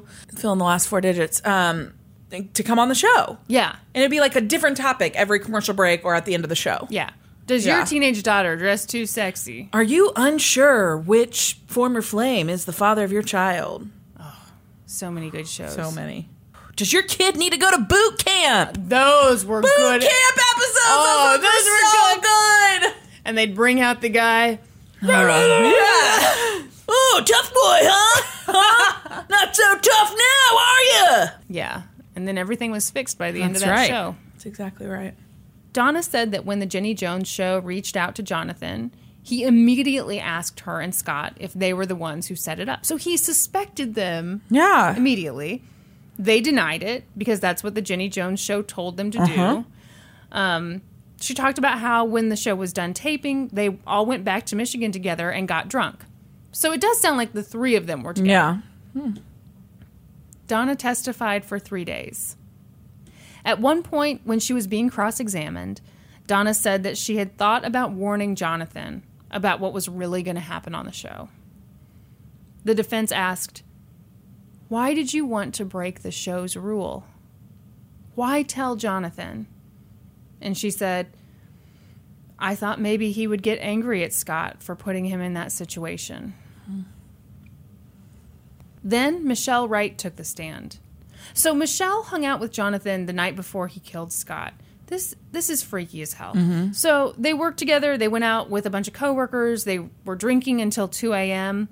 After that, Michelle and Jonathan went back to her parents' house to drink champagne, smoke some pot, and make out on her parents' couch, like you do. Which I think the article said that they started with beer, then switched to champagne, which is not the way you're supposed to do it. No, unless it's the champagne of beers. Then it's a smooth transition. That's right. So, how many episodes in a row do you think we can mention the champagne of beers? That is such a you thing. You love to hide Easter eggs, like that GameCube thing. Did we ever explain? No, we never explained it, and people were so confused. You need to explain it right now. So in the Brock Turner case, we were talking about how exclusive Stanford was, and Kristin said it's got like a 5% acceptance rate, and so I said, if it was a GameCube controller, it'd be like the SpongeBob of GameCube controllers. And people heard that and were like, what the fuck are you talking about? So someone had tweeted us a picture of a SpongeBob GameCube controller. Like and 20 minutes before we recorded, yes. And they said, if you can work this smoothly into conversation, I'll subscribe to Norm's channel. And so if you think I'm going to back down from that challenge, you've lost your damn mind. Which shows how different we are, because I was like, you're like, I don't give a fuck. But you're like, Norm needs that one more subscriber. Right. Absolutely. I hope he has subscribed. I mean, if you went to that trouble, I delivered. Okay. Yeah, so in our Discord, a couple of people were like, what was the deal with the SpongeBob? Did I miss some inside joke? No, you didn't miss anything. Just Brandi helping out a friend. Helping out Norm. Anything for Norm. So that night, she says they never got around to discussing the show. She said he seemed fine with how the show went, but she could tell that there was something wrong. They hung out all night and into the morning. In fact, Michelle was with him up to an hour and a half before he murdered Scott. Oh, gosh. Yeah. Whew. When the prosecution rested, the defense brought in a doctor who treated Jonathan in 1994. The doctor said that Jonathan had depression, low self-esteem, that he had a drug and alcohol problem, and that his father had been abusive. Some of Jonathan's coworkers testified. Did he mention the Graves' disease? I don't know that this one did. Maybe they didn't want to ask an actual doctor about that. Because the doctor would be like, well, it does a lot of things, but... You're not going to murder anybody. So Jonathan's coworkers testified. They thought that he thought he was going to be on the show to meet a woman. And that when he came back from the show, he was a totally different person. His dad said the same thing. He said, "I thought Jonathan was going to kill himself." His dad went into their family history with mental illness. Around this point, the defense made another attempt to get Jenny Jones to join the party. They were like, hey, this is kind of the prosecution's fault. They asked Donna a bunch of questions about the show, including some questions about what Jenny did on the day of taping. They brought her into this in a way, and we need to be able to get her testimony on the record, which I agree. This time, the defense won. Jenny Jones was brought in to testify, and boy, was she uncomfortable. Yeah. Which you would be. Yeah. Apparently, Jonathan told the producers that if his secret admirer was a man, he wouldn't want to go on the show. The defense asked Jenny if she was aware of that. She said no. They asked if she'd been deceptive. They pointed out that the name of the episode was Same-Sex Secret Crushes. But Jonathan was never told the name of the episode. Jenny said she hadn't been deceptive. It's just that the premise of the show was a surprise. Which I agree. Yeah. I mean, there's some level of deception in surprising someone. There is. But I think whether it was deceptive or not comes down to whether or not they told him for sure your crush could be a man or a woman. I think that's pretty certain. Okay. So then I don't think it's deceptive. I think the issue came down more like, so they told him it could be a man, could be a woman. Then he at some point said, if it's a man, I don't want to go on it. And then, again, it all depends on which side you want to listen to, but I'll just present all of it. And it seems that the producer implied heavily that it was a woman. Okay. So that's deceptive. It is deceptive. The jury of 7 men and 5 women went into deliberation. What do you think they found? I think they found him guilty. They found him guilty of second-degree murder. Interesting. Which, I mean, I think is way off. Yeah, I do too. I think you took went out to the money bank, and you bought the shotgun, you went to his house. I mean, you're thinking that through. But what's interesting, I guess it was just a different time, because at the time, a lot of people, including gay rights activists, were like, oh, what a great verdict. You know, it just says, I think it says something about the time that everyone was like, he's going to get away with this. Yeah. So he was sentenced to 25 to 50 years in prison. That's longer than I would have thought for second degree. Yeah. So people really thought this was a pretty good verdict. This was pretty fair. But you know who didn't think that? Jonathan. Yes. Yep. Jonathan's attorney what? You know what I was about to say? Repealed. Repealed, yes. Appealed the verdict, and they won. Holy shit. The appellate court found that the trial judge made errors during jury selection. So Jonathan got a new trial. Wow. Don't ask me what the errors were. I wasn't going to. Good. You're a good friend. Oh, I know that shit. It's so hard to find when you're doing the research. It's like, what errors? What were the errors? Well, yeah, And, you know, on the one hand, I don't blame the journalist, because you've only got so much space. You can't get in all the details, but it's like, what the fuck was the error? And by the time you're reading about it, they're like starting the article on the new trial. So that's the stuff. But I'm genuinely curious, like, what errors did you make? Meanwhile, Scott's family was still reeling from his loss, and they were angry because they didn't think that Jonathan was solely to blame for Scott's death. I think that the Jenny Jones show was also... Mm-hmm. Yeah. So they hired a defense attorney. If they were deceptive, they played a role, maybe. At the end of the day, they are not responsible for someone going and murdering someone. See, I just think it all comes down to, if you do something, what's the reasonable consequence you can expect? I think it's reasonable to expect that someone might be kind of embarrassed. Yeah, that he'll be embarrassed by it, that he might not be friends with him anymore. It's not reasonable to expect that he's going to go buy a shotgun and murder him. No. Not at all. No. That's not a liability you have to take into consideration. Right. So they hired a defense attorney, who you might recall from the Dr. Kevorkian case. Ooh. It's Jeffrey Feiger. Oh, yes. Yeah, the longtime lawyer. Yeah, so fun. So Jeffrey was very enthusiastic. We love when people show up in multiple cases. We love a cameo appearance or right. a recurring character. A recurring character. So on behalf of Scott's family, he sued the Jenny Jones show for $71.5 million. How'd they get to that number? What do we want? Multiply it by 5,000? I don't know. That's crazy. That's nuts. Why 0.5? To make it sound like you really had a formula. I right? guess, That would be my guess. Wow. At trial, he argued that the show's producers had been negligent by humiliating a mentally troubled man. Oh, I think at the very least you can say they were somewhat deceptive, but that doesn't make them responsible. I think in the spirit of that episode, they were deceptive. Deception was required for that episode. But yeah, yes, somebody becomes the butt of that, but you don't, that doesn't make them liable when someone murders someone. Yeah. I don't see how they can argue that. I agree. So Jeffrey said that the Jenny Jones show did everything but pull the trigger in Scott's death. Yeah. No thanks, Jeffrey. Whoa. Tone it down. Everything but pull the trigger. Hold on, wait a minute. That's crazy. Well, and my other thinking is like, this was just one segment in the show. Yeah. So did all those other guys go out and kill murder people? someone? Yeah. Probably not because they didn't have Graves' disease. But still, we better look into that. Yeah. So Warner Brothers was the Jenny Jones parent company. And their lawyers were like, oh, okay, slow your roll. This episode of the Jenny Jones show wasn't that out of the ordinary. I mean, it's no difference than like a surprise birthday party.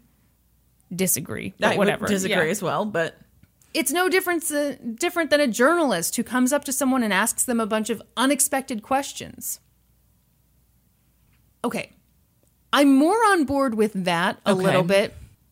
I don't know. I don't think it's that similar, but no, it's really not. But again, he knew the basic premise of the show. Yeah. He went on the show voluntarily. Yep.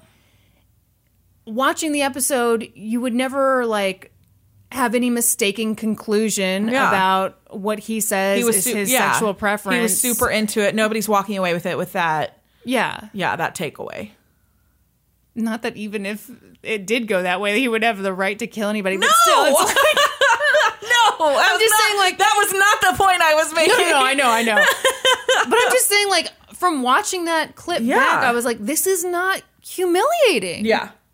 Have you ever been hit on by a gay person? Yeah. Yeah, me too. You know what's honestly scary?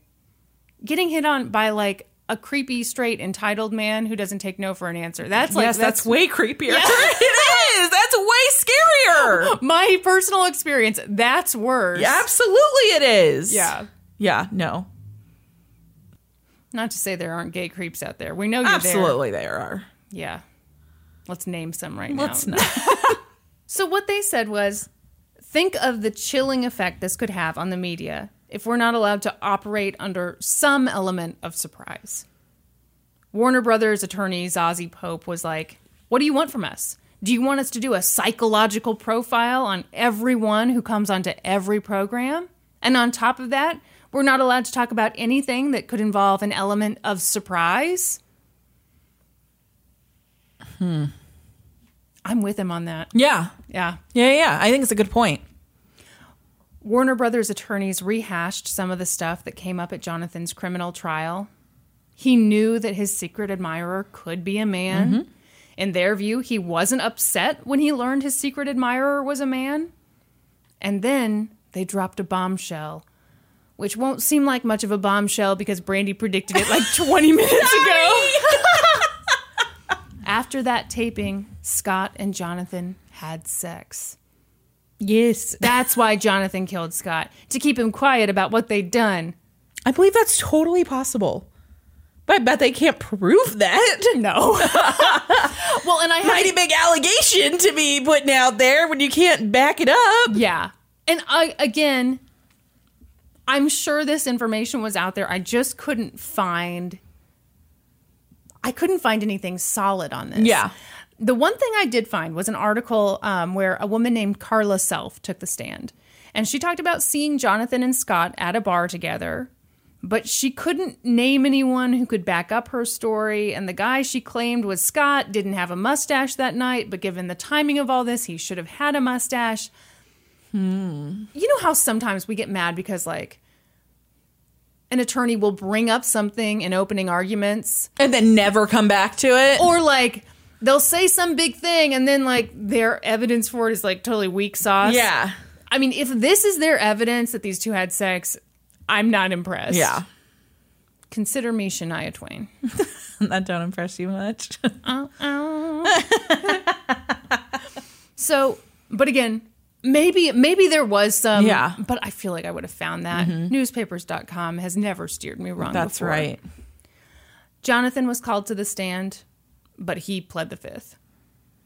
Would you like to know what I wrote in my notes? Yeah. But he invoked the pled the fifth. He either invoked his Fifth Amendment rights, which was my first thought. pled the fifth. Yeah. Kristin came back later, was like, nope. Pled the fifth. Jenny Jones also testified, and she was like, no, my show does not ambush guests to boost ratings. I think probably Jeffrey Feiger's... Yeah, of course. I bet they do. Yeah, of course they do. But again, I guess my feeling is, if you're going on the Jenny Jones show... Yeah, no, I bet they completely do. Still not an excuse to murder someone. No. Jeffrey Feiger's argument, in case it wasn't very, very clear, was he was just like, this is trash TV, blah, blah, blah, blah. Ultimately, the jury sided with Scott's family. They awarded the family $5 million for Scott's suffering, $10 million for the loss of his companionship, and $10 million for the loss of his future earnings. Wow. I know. So you look stunned right now. You want to talk about why you look so stunned? Because I don't think that they can be held liable. Yeah, I was shocked by that too. I am shocked by that. So the Jenny Jones show was also completely shocked.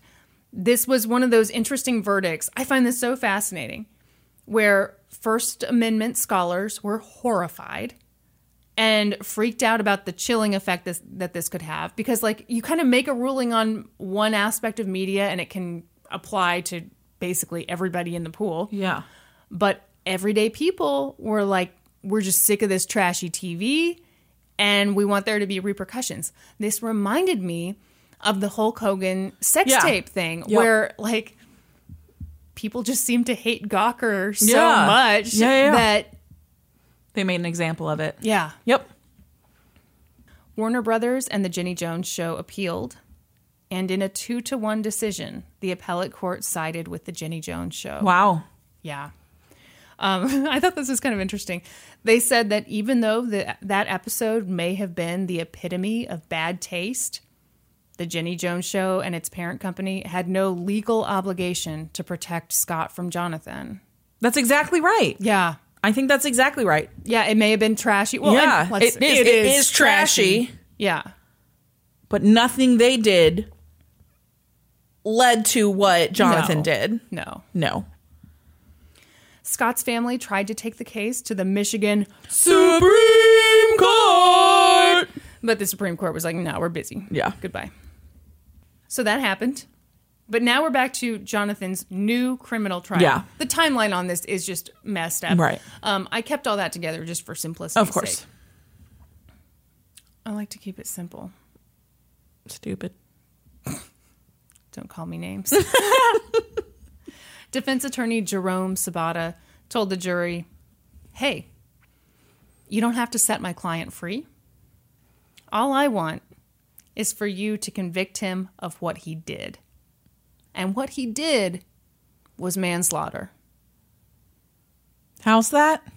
Well, you see, Brandi, he's not a murderer. He's a first-degree murderer. It was premeditated. You ready for this quote? Yeah. Facts and circumstances are going to show that this killing was the result of provocation. Provocation by Scott Amedure. No. it's the murder victim's Fault. That's...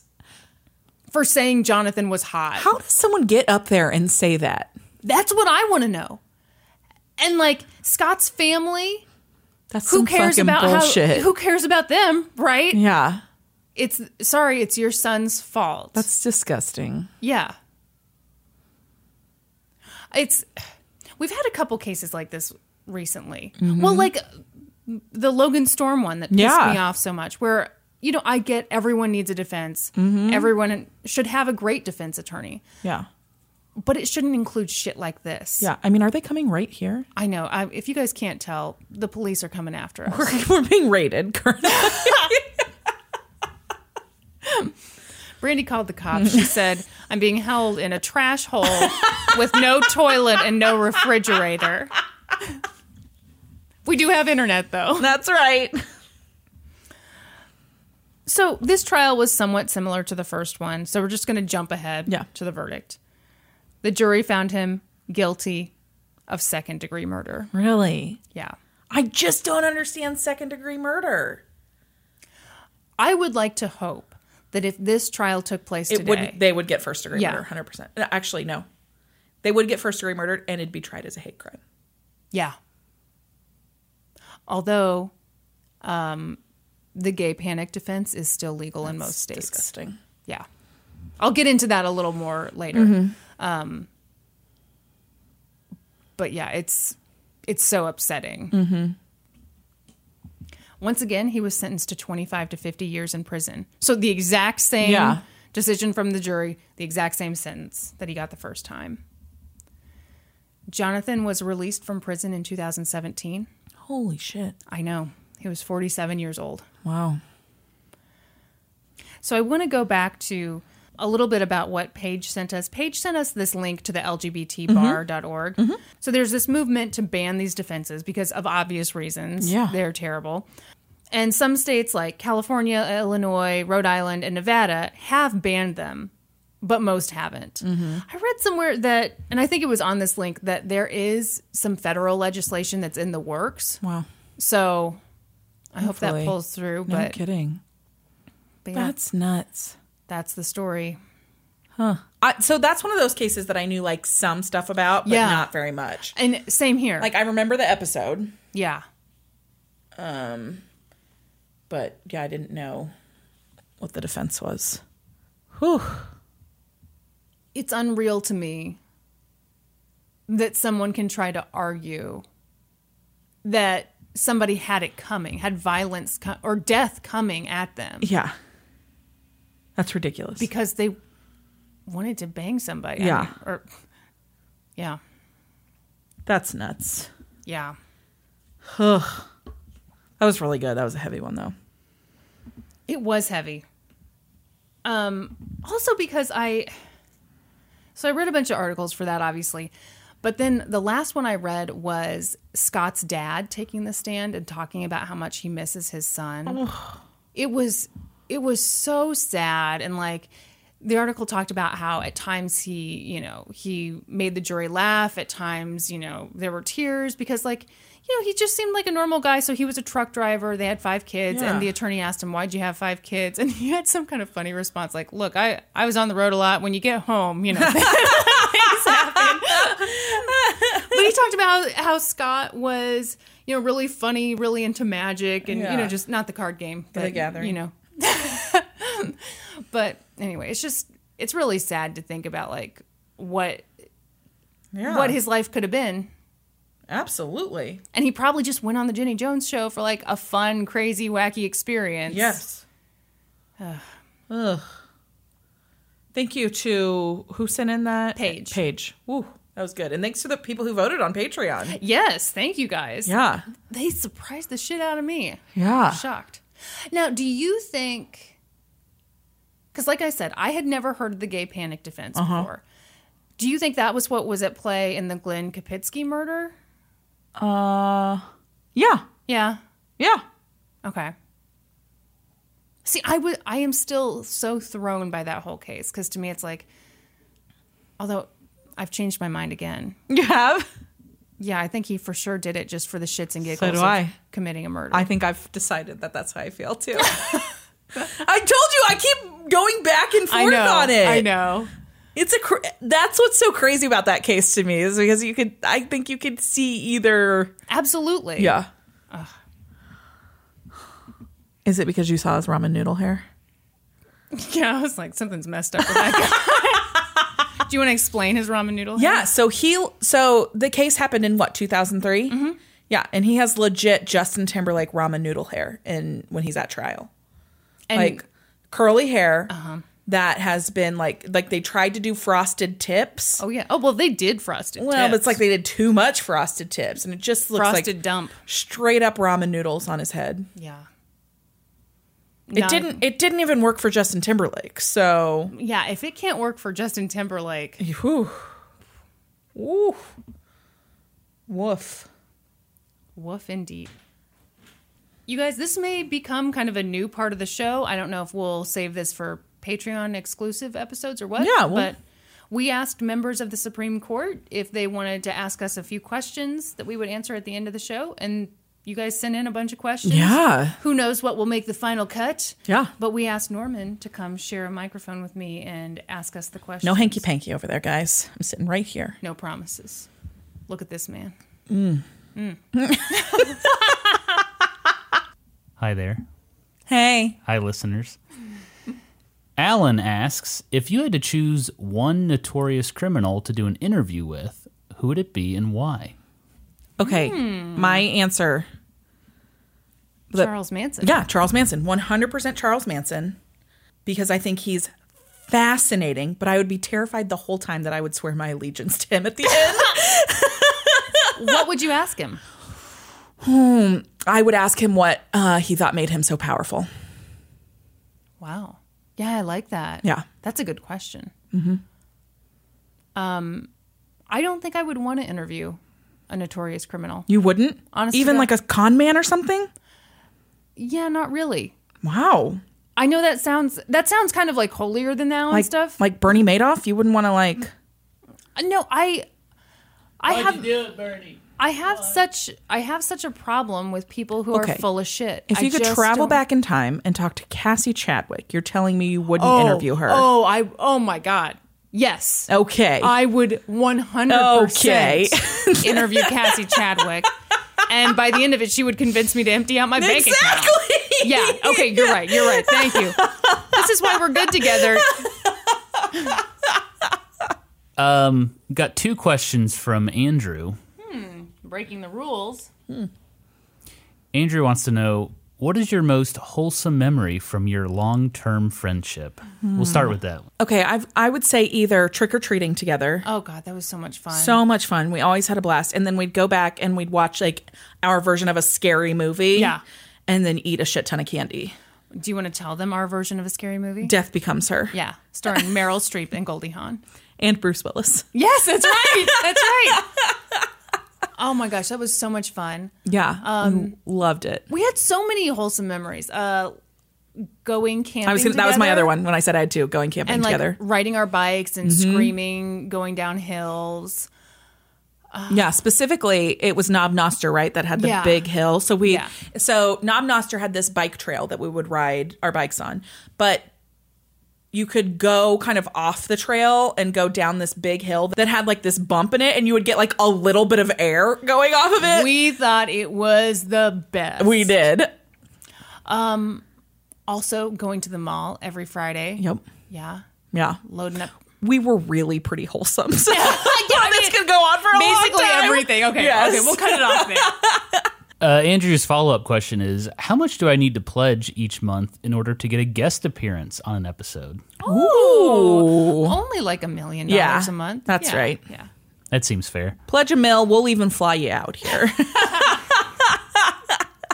Kate asks, how did Kristin and Norman meet? Ooh, this is a good story. Is it? Yeah, I think it's good because I don't think you hear this that often. Okay. Well, I went to a ball and I had to leave at a certain time, and so I like ran off. I left my glass slipper behind. I left my size 9 West pump on the road. No, we met at a bar. Yeah. Like all respectable couples do. No, I think that's interesting. I don't think that couples like really meet like that often. Well, especially not nowadays with your who's it's and what's it. Kind of through mutual friends. Who's it's and what's it's galore? Who's it's and what's it's galore. You want thingamabobs? I got 20. No, Norm, why don't you tell the story? Why? You tell it. It's your podcast. Norm. Come on. We met through mutual friends at a bar. Wow. Wow, and I've regretted it ever since. That's what that That tone is. says. Now, I went to the bar with Norman my was buddy. 12. And I was 43. I snuck into the bar when I was 15. Kristin was 30 at that point.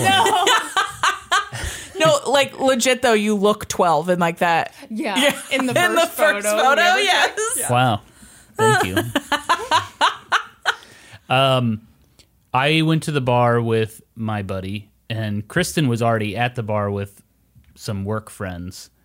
And I knew some of your work friends, Yeah. but I didn't know you. And I knew one of your friends. And so somebody suggested we combine tables, and I sat next to Kristin. We started talking, and the rest, as they say, is history. Do you remember what you said to me? Hi. You don't remember what you said? I remember you said you worked for the newspaper, Uh-huh. and I asked, what did I say? Do you deliver newspapers? No, I don't remember if you... Maybe you did say that. I think I did. I think I asked it. Oh, so do you deliver them? Or I clearly knew she was a reporter, but I was just joking around. Because she had one of those hats on that had the press card in it. Yeah, that's right. Yeah. I said, hey, see? I'm doing a story on young boys, see? Sneaking into bars. No, I for some reason thought you made some South Park reference. Also, you made fun of this guy who worked at the newspaper who I also didn't like, and that made me really like you. Oh, all right. So there you have it. You can find love at a bar. I'm love in a hopeless place. Yeah. Next question.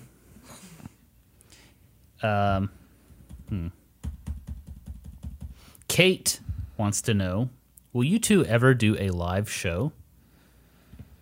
If you ask Kristin, she would say no because she would piss her pants. Yeah, so it's one of those things. It's like, oh my gosh, if we ever got big enough that could be a thing. I mean, right now it couldn't be a thing. No. Our moms would be there for sure. Yes.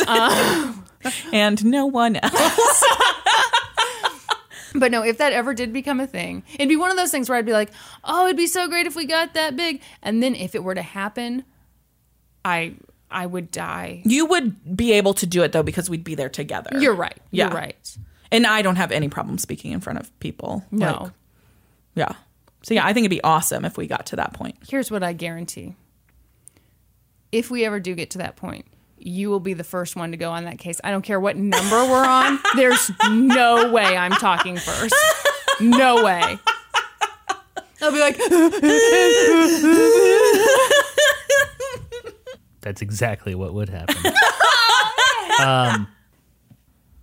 Okay, Haley has a few questions for you. Oh, gosh. So we'll start with this first one. Brandi, Kristin, how are you all doing? Life has been pretty wild lately, and I'm curious how you're adapting. Do you want to take that first, Kristin, or you want me to?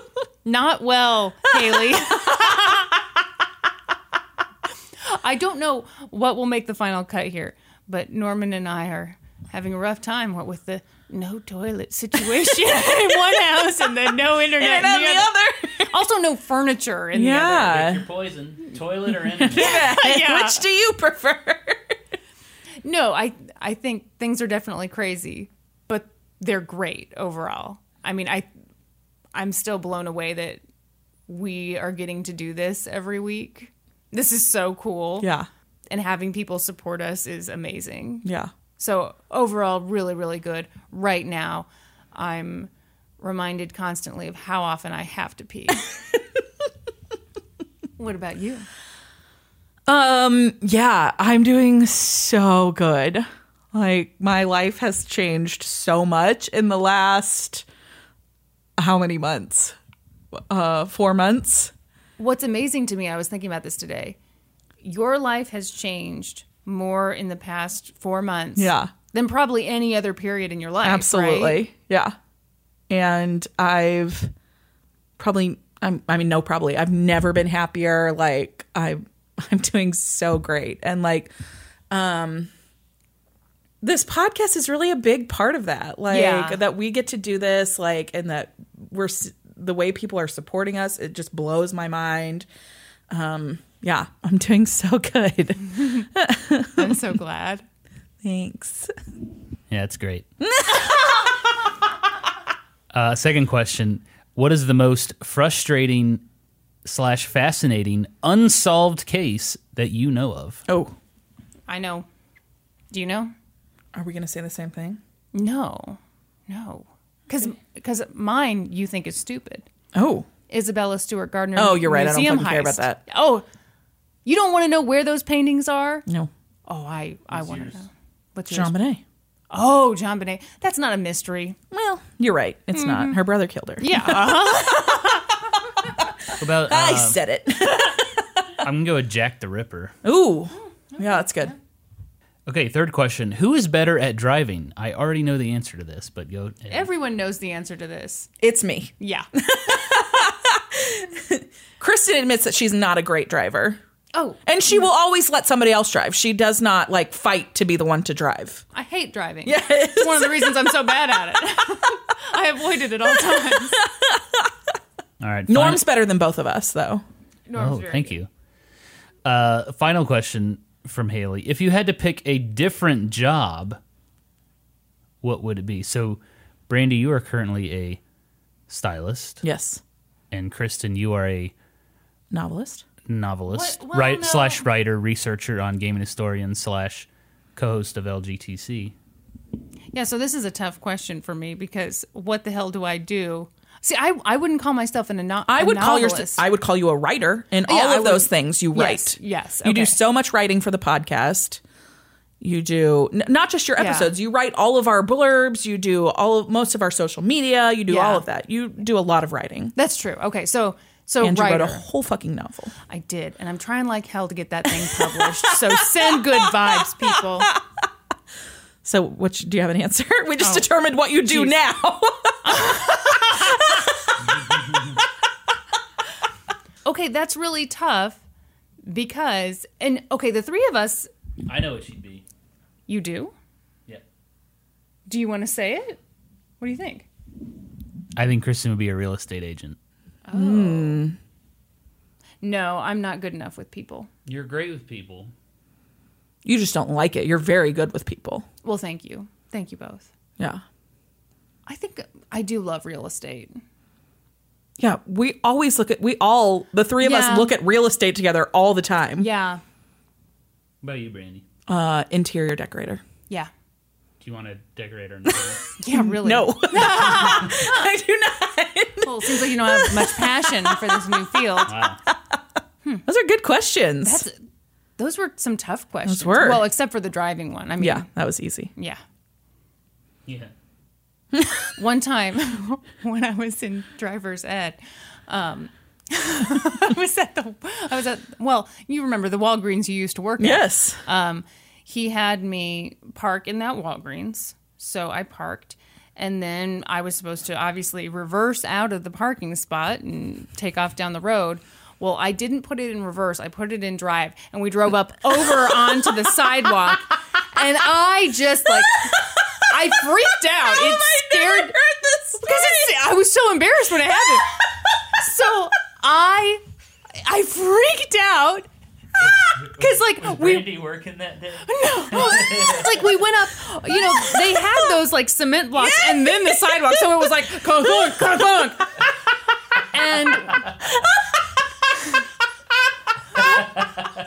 driver's ed is not the kind of thing that you did through school. It was this private you had to do group. a private, yeah. And so, it was this old man And he was like trying to calm me down. He's like, it's okay. It's okay. No one was hurt. You're okay. Did you cry? I didn't cry, but I mean, I was really freaked out. And he goes, you know something? Nobody's perfect. And I kind of nodded, and he goes, well, there was one person who was perfect, but they crucified him. Holy hell! Oh, gosh! Wait a minute. Woo! I was like, okay. That's always uncomfortable when that comes up. I don't know that I've ever had it come up like that before. It was so weird. So just keep that in mind, guys. Nobody's perfect. When I worked at that Walgreens, I don't know. I've had a lot of weird interactions with people. Yeah. One of the weirdest interactions I've ever had with a person took place at that Walgreens. What happened? So, I was cashier in the beginning. Right. And then I went on to work in the photo lab. I was working the front register, which I didn't work the front register that often. I usually worked in the cosmetics department. And this woman came through the line and she said, oh my gosh, your skin looks like doll skin. Doll skin? Like a doll's face. I can't remember exactly what she said. And then she reached out. Oh. And she caressed my cheek. Oh, no. Yikes. I was like 16. I had no idea what to do. That's a serial killer. Yes. That's a big yikes. Yeah. Do you have like a manager button? Right. Slam down on that ASAP. What you didn't know was she had a knife in her pocket ready to cut your face off. face right off. That is weird. Okay, well, those were great questions. Those were great questions. That was so fun. Yes. All right. Thank you, Norm. Soup's fun. Are you ready to do our first ever inductions into the Supreme Court? Brandi, I think I am. You all, this is going to be a very solemn affair. That's right. We take this very seriously. It's a 100% real Supreme Court induction. Mm-hmm. We have selected 10 people. Which then Casey pointed out to us that we should have done 9, which she's of course right.